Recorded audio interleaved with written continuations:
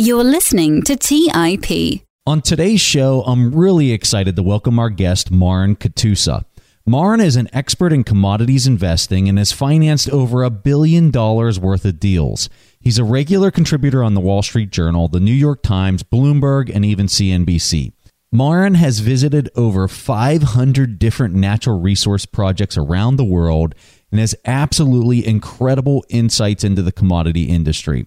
If commodities are a sector that you want to learn more about, you truly couldn't find a smarter and better informed investor than Marin.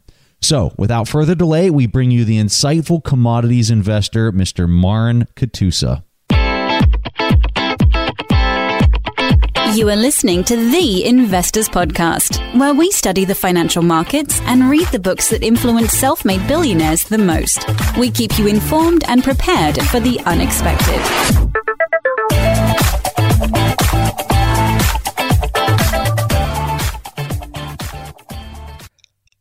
All right, welcome everyone to the Investors Podcast. I'm your host, Preston Pish, and as usual, I'm accompanied by my co-host, Stig Brodersen. And like we said in the introduction, we have Marin Katusa with us to talk about commodities. So, Marin, great to have you with us. It's my pleasure. So, Marin, let's just jump right into the first question here. Because one of the reasons why we wanted to ask you to come on the show, we've seen the stock market slide here over the past few weeks, but it is still trading at a very high level historically. We know that many investors are looking for other asset classes to invest in. If you're a stock investor with very little knowledge about commodities, how should he or she think about the pros and cons diversifying into commodities? That's a great question. I think the key takeaways are anyone looking at the sector has to understand that this is a very cyclical sector, a very volatile sector. It's a very cost-extensive sector. For example, the process of, even before you get to drilling the early stage project, the time to get permits, you got to build roads, you got to do sampling and geophysics. And then even if you get lucky and, you're part of the 1 out of 3,000 exploration projects that ever becomes a mine, the process to build a mine is also a big runway, whether it's financing costs or permitting and the time to get there. So I think those are the key factors. You have to understand your time frame and what phase of the sector are you getting involved in. So, Marin, in the stock market, you have a ton of different sectors and types of securities to invest in. Can you help us understand the numerous different types of commodities that a person can invest in? Sure. The major commodities like oil and copper and gold, they trade on an exchange. And then you have a niche commodity such as uranium, vanadium, rare earths. They're not anywhere near as big as oil or copper or gold or met coal, for example, but they're also really interesting but they don't trade freely on an exchange. You really have to know what you're doing there. So then you look at inflationary markets when you're talking about, the overall markets. Historically, gold has performed exceptionally well in an inflationary market, as do most commodities. If you're in a deflationary market, well, then they would do less better than an inflationary market. Generally speaking, there's less dollars to go around. Therefore, the commodities would get less bid. There's less speculation. And then you also have to factor what price are these commodities traded in. And the reality is U.S. dollars, the king of currencies presently. So you have to understand the cycle of the US dollar and FX currencies with commodities. So in a strong US dollar environment, that if you believe the US dollar is going to get stronger, then you have to have a specific outlook. So if you believe the US dollar is going to get stronger, the way I do, as of today, I think the next 6 months, US dollar is going to do phenomenally well relative to other fiat currencies. Then you should expect a pullback in the commodities. Niche commodities are a little bit different. They're not as correlated to the US dollar like, for example, gold is. So there's so many factors that people have to understand. I've kind of highlighted the big ones there. Very interesting. And Marin, I noticed that you expect the dollar to appreciate over the next, say, 6 months. What is your analysis behind that?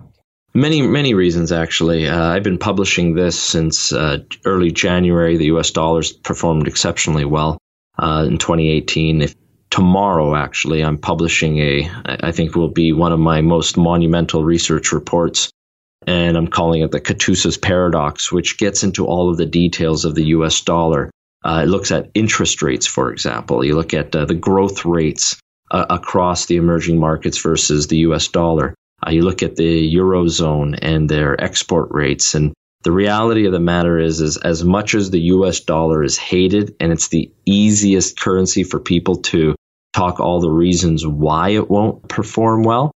So would it be fair to say that it's the least bad currency? Is that how you look at it? Why do you have that as your time horizon? Is that because that is just how far you can see because there's so many other factors that you just can't foresee?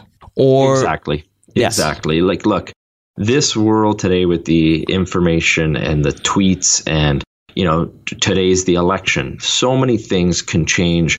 If you're a real investor, you have your inclinations, but you have to have the reality at hand and you have to make your investment decisions with the best available information at hand. Now, look, when I'm financing some of these large projects, you have to look at your long-term trends. So if you're financing, do you hedge your currency? Do you hedge your production?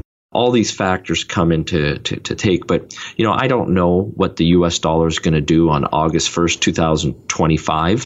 But I do know that considering where the U.S. economy, where the U.S.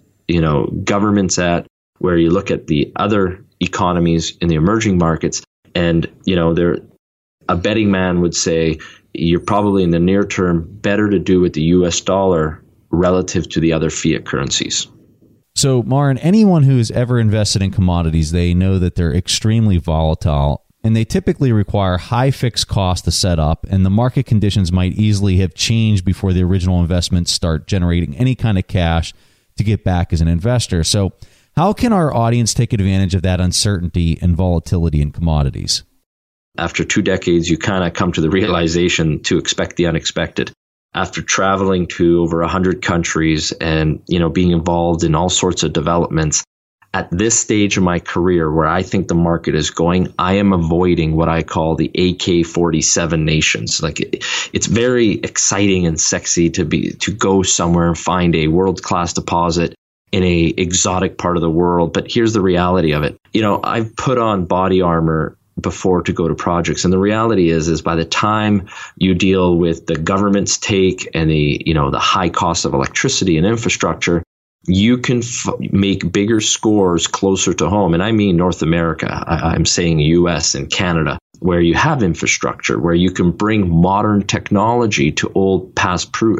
The best place to find a mine is in the shadows of an old mine shaft. For example, in 2006, I became the largest investor in an old copper mine that everybody forgot about. But yet in World War I, it produced 25% of the copper for Canada during the war effort. But yet everybody forgot about it. By bringing modern technology to the story, and within 10 years, or actually within 6 years, it became the country's third largest copper producer. Another great example is understanding the history of the Balkans. A lot of people think of it as an AK-47 area, but yet, what happened to Serbia and the former Yugoslavia? People forget that the 5 largest silver lead zinc mines during the 60s and 70s and 50s was in Yugoslavia. It was a mining country. It goes back to the Roman Empire days of Trajan. Time and again, if you're able to buy when nobody wants the story, what I call like the paradox moment, you can make a return that you can't make in any other sector. Take shale oil of the revolution. It's not like people didn't know the oil was there. They've known about these oil deposits since the 50s and 60s.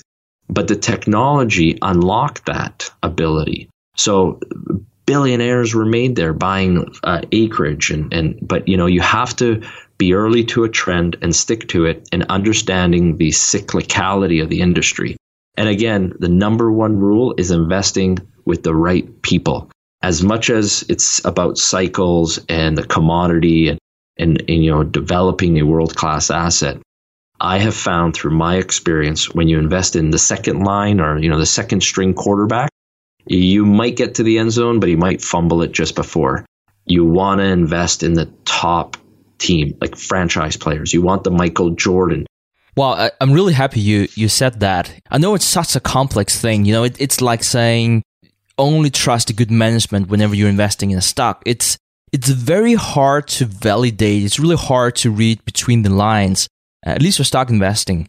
I am not as familiar with commodities as you are, clearly. How do you look at commodities and accessing the best team? Like, what do you look for?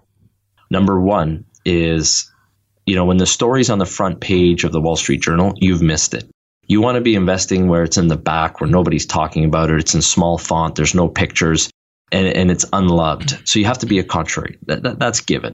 Number two, you can find great people, but if their cost base is, $1 per share and the share price is at $10 per share, have the management team added 10 times more value to the story, or are you just paying a 10 times promo? And generally speaking, if you go back to all of the biggest wins in the sector, you can find that paradox moment where you as a retail investor, during the paradox moment, you can buy stocks at a cheaper price than the guys who are the best in the business with serious skin in the game. So if their average cost base is $1, you can pick it up for 80 cents or 75 cents a share. That's what you want to start at. So ask yourself, who are these guys? What are their past successes? But secondly is, just because someone was a successful developer of copper deposits and now he wants to develop, let's say, an open pit copper porphyry project in Canada, is he going to be successful developing a nickel project in Brazil? Well, it's a different country. It's a different commodity. You have different metallurgy, different processing. There's so many different factors. So that necessarily isn't the right school set. So it's kind of like saying, just because Tom Brady is an incredible quarterback doesn't necessarily mean he's going to be an incredible hockey player, right? Or a basketball player. Let's take a quick break and hear from today's sponsors. The dream of owning a vacation home can be daunting. From finding the best guests to the maintenance to organizing the cleaners after every guest stay. With Vacasa, they make that dream into a reality. As a full-service vacation home management company with vacation homes in key destinations across the U.S., they know how to make owning a vacation home easy and profitable. On top of proactive property maintenance visits by professional local teams, a data-driven booking platform, and around-the-clock support, homeowners earn on average 20% or more revenue from their vacation homes. Vacasa makes vacation home ownership easy. If you're looking to make more from your vacation home by doing less, partner with Vacasa at vacasa.com. That's vacasa.com to get started on your dream of owning a vacation home. Have you ever wondered if there's an AI tool like ChatGPT specifically built for the stock market? A tool that not only aids you in your research and analysis process, but also allows for dynamic discussions? Today, I want to share such a tool with you called Meka. Meka is the AI-powered stock research assistant now enhanced with real-time stock data. Meka does a lot of the heavy lifting of sifting through financial statements and company data and delivers it to you nearly instantaneously, and the best part is that it's 100% free. Try it out today and ask Meka questions like, what is the financial health of Microsoft? How much cash does Copart hold on its balance sheet? What is the return on invested capital of Adobe, or millions of other prompts? Check it out today for free at Meka.com. That's MEYKA.com. Today's episode is sponsored by Range Rover Sport. Range Rover Sport leads by example with their dynamic design that rises to the occasion. It's got powerful on-road performance and commanding all-terrain capabilities, coupled with signature Range Rover refinement. The third-generation Range Rover Sport is the most desirable, advanced, and dynamically capable one yet, redefining sporting luxury. It's got advanced cabin technologies such as active noise cancellation and cabin air purification, offering next-level comfort and refinement. The purposeful cockpit-like driving position sets the tone for a focused interior that promotes exhilarating driver engagement. Award-winning Pivi Pro infotainment is at the heart of the experience and provides intuitive control of the vehicle systems. You can enjoy a dynamic drive and total comfort with optional 22-way adjustable, heated and ventilated electric memory front seats with massage function. Design your Range Rover Sport at LandRoverUSA.com. That's LandRoverUSA.com. All right, back to the show. With something like natural resources, if you're too early, you can really get in a world of pain, even if you're eventually right about your investment thesis. So with your wealth of experience, what process can be used to enter and build the positions? So number one rule, I don't want to come out here and try to pretend that, I'm some guru or any of that. I'm in the trenches. So generally speaking, I have been early to trends, and that's okay. I go in knowing that. The irony of the business is you can buy something called a unit in a financing offering where you get a warrant also attached to it, like a 5-year warrant. So I'm okay being 2 years early through a financing if I get a share and a warrant. Secondly, I talked about buying in tranches. So let's pretend you like this gold story and you think it's going up 10 times. Great. Let's just say you've done all your research. Never, ever, ever buy all your stock at once. I call it the matrix or the tranches. So it's an educational process where you buy your first tranche, and I break it up as 25%, usually in a financing if you're early, and then you build your position as the story develops, because these stocks rarely go up the day or month after you buy it. These things take time. They're very long lead, as you suggested, and it takes time for dividends to come back. But if you buy in tranches, you never invest money that you need. For example, don't speculate with your mortgage money, your students' tuition money, rent money. The resource sector is very, very cyclical and volatile. And I'll give you a great example. I was one of the largest investors in the tungsten sector in the early 2000s. And I've, again, learned the hard way. I was so convinced about this investment thesis, I went all in on 3 stocks. And within 10 months, I was down 60%. Within 12 months of that point, each stock went up over 10 times.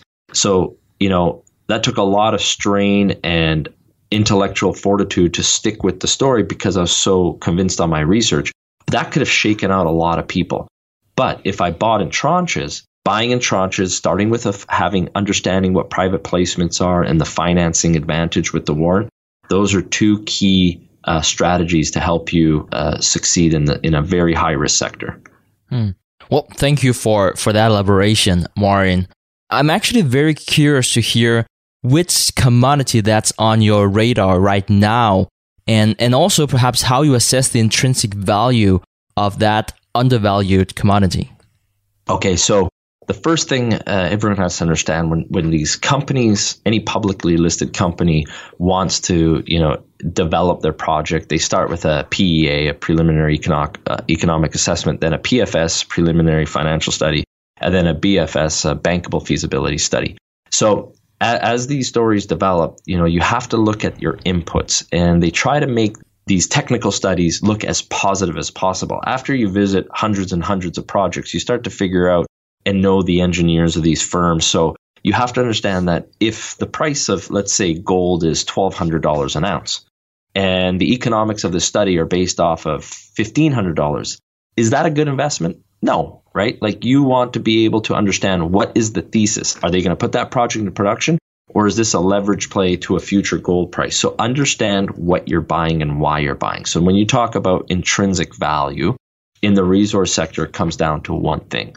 What is the cost to produce it? And no one mine is the same. Mother Nature is very tricky. So what I look at to answer that question is I only focus on the lowest cost quartile of production assets to be a world-class asset.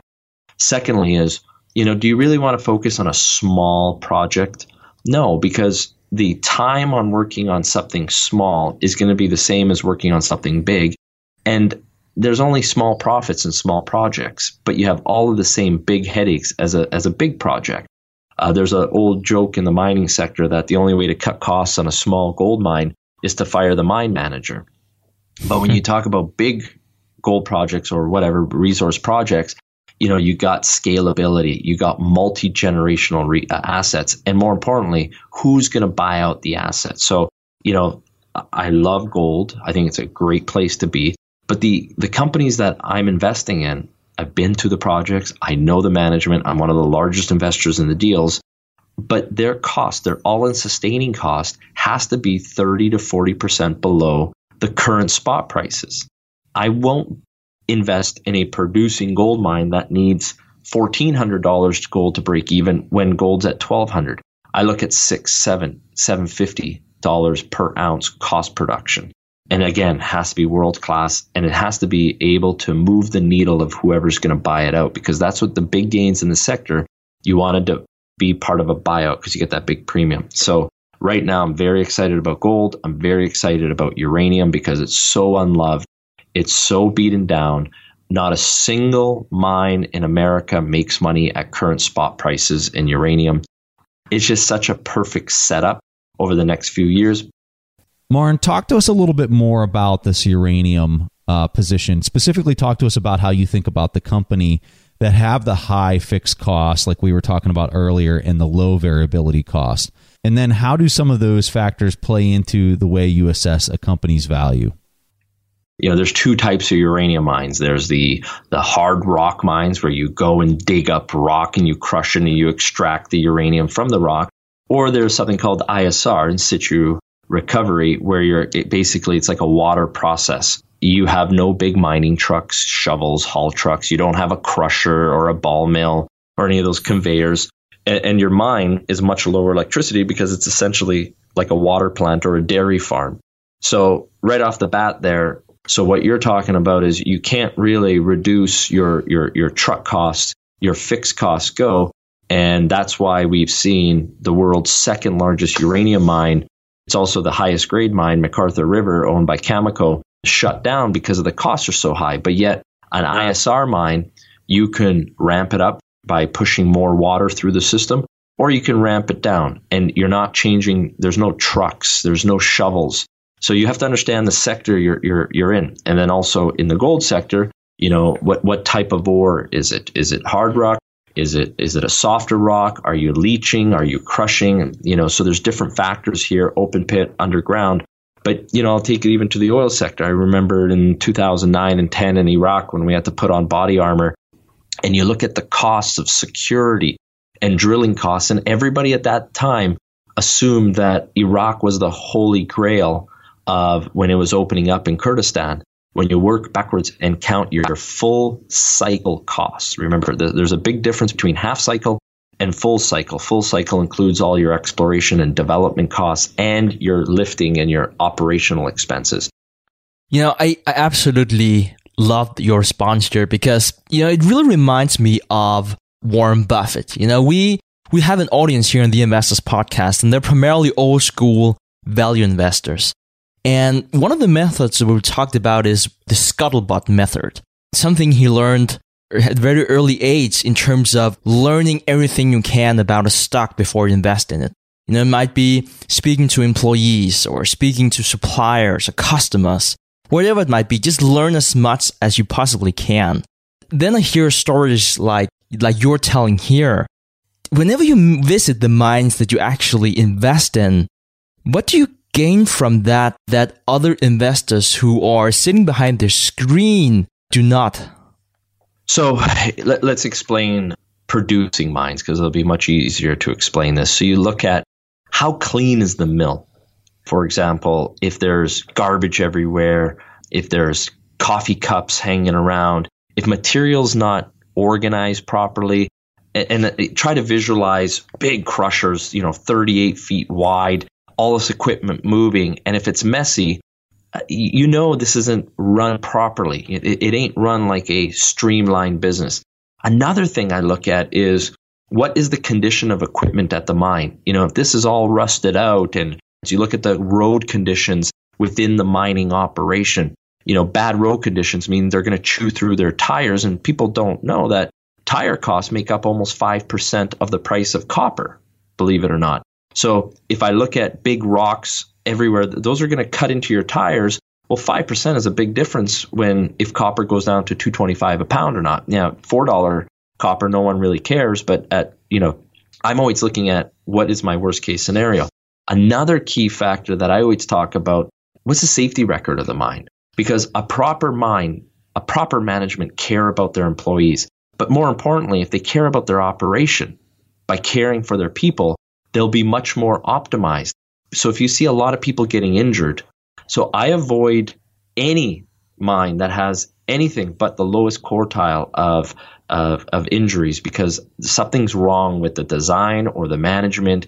And by going through there, I can see how much rock are they crushing. What is the stockpiles? If something happens, let's say a water storm, or electricity outage or whatever, something happens to the mine, how big is their stockpile? So all these things, by going to these sites, it gives you a picture of, by lifting up the hood of the engine, you can't really figure out what's wrong with the car unless you get inside the equipment. And that's the same for any of these operations.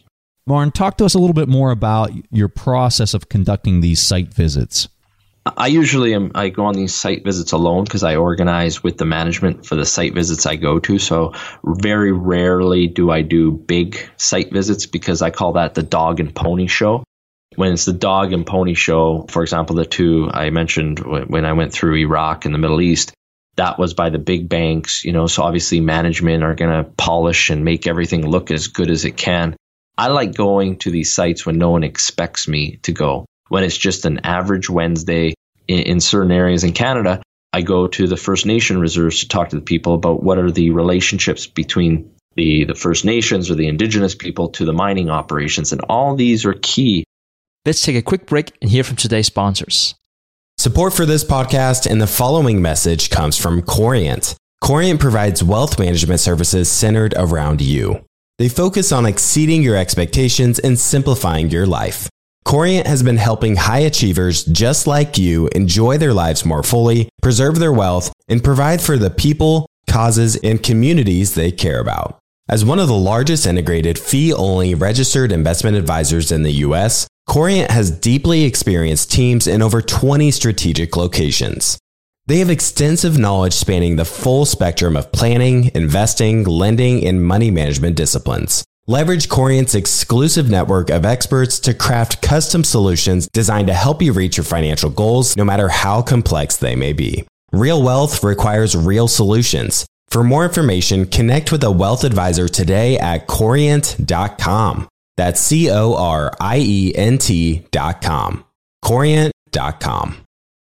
As someone who's constantly on the road and traveling, Briggs & Riley has been a game changer that ensures my travel experience is phenomenal. I'm a satisfied customer of Briggs & Riley myself, and I can certainly tell you that their luggage performs. It's extremely durable, it has amazing features that make packing and getting around easier, and they have the best lifetime guarantee in the industry. If your bag is ever broken or damaged, they'll repair it free of charge, no questions asked, even if your airline damages the bag. They also just released their Simpatico collection of hard-sided luggage. It has this new one-touch feature which allows you to expand your luggage, pack it, then compress it to its original size so a carry-on can still fit in the overhead compartment, plus many other cool features. If you want luggage that was awarded the best carry-on by Forbes, then now's the time to get it.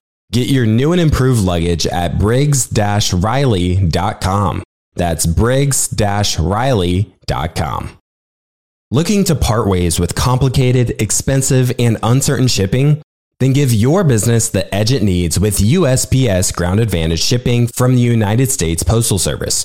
Keep everything simple with clear, upfront pricing and no unexpected surcharges. Keep things affordable with some of the lowest prices out there. And keep it all reliable with on-time ground shipments. It's time to turn shipping to your advantage. Learn how at USPS.com/advantage. USPS Ground Advantage. Simple, affordable, reliable. All right, back to the show. Marin, I would really like to talk about the oil price. The oil price is so complex, and you hear all these rumors all the time. And you probably remember back in 2016, we saw the oil price below $30. I think intraday was as low as $27. And at the time, many people thought it would stay down there as a result of the cheaper onshore reserves. In a way that did not seem to be included in the market's original assessment. We had this very volatile and bumpy ride. And today, here we're recording the 6th of November, we have an oil price just above $60. But we even recently seen prices in the mid-70s. Where do you see oil going these days? So again, I have to put a time frame on it where we're nearing the end of 2018. And I think oil in the near term, over the next 6 to 12 months, is going to go lower. Let me explain why. America has increased its market share better than any other oil producer. The U.S. is the world's largest oil producer at 11.3 million barrels a day. A lot of people don't know that.